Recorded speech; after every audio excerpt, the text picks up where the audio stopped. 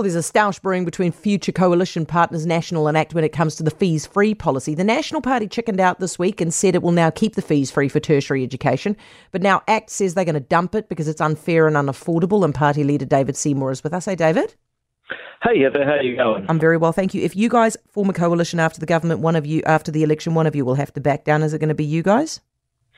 Well, not if we take a principled position. This expenditure on fees free has cost $2 billion. It has not increased participation in tertiary education, and perhaps most damningly, the percentage of students in tertiary that came from low decile schools, that's decile 1 to 5, has gone from 38% when the scheme started down to 28%. Now, spending $2 billion over 6 years, it's a lot of money. You'd want to get either more kids in education or at least more disadvantaged kids in education in return for your change.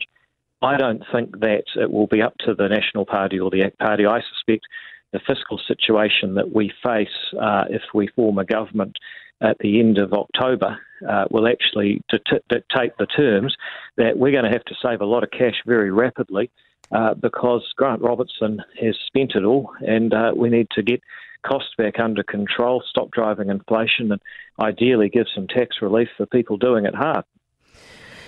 Why do you think they changed their mind? You'd have to ask them, but for a long time, the National Party has given the principled position on tertiary, which is this: when you pay your fees for a university degree, the taxpayer is actually paying about 70%. What you see is the remaining 30%. And as a taxpayer, which you as a student are going to be for the rest of your life, do you really want to pay for a university degree 70% of the cost if the person themselves is not prepared to pay 30% and they get to borrow it interest-free? I think it's a fair deal. The student loan scheme has actually expanded New Zealanders' access to tertiary education by splitting the cost between the taxpayer and the person who gets most of the benefit, and on quite generous terms.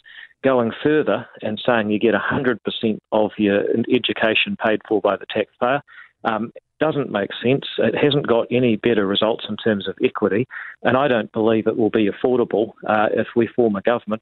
I think we're going to see in the pre-election fiscal update that Grant Robertson really has run out of other people's money, and we're going to need a serious turnaround job that includes much more responsible government spending. David, very quickly, I saw somewhere today that you said that if Nelson Mandela was around, he'd be campaigning for ACT. Why?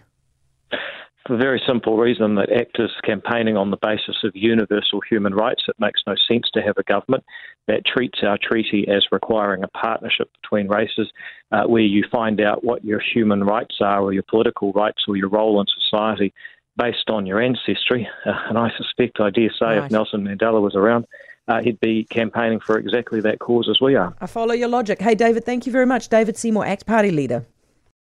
For more from Heather Duplessis Allen Drive, listen live to News Talk ZB from 4 p.m. weekdays or follow the podcast on iHeartRadio.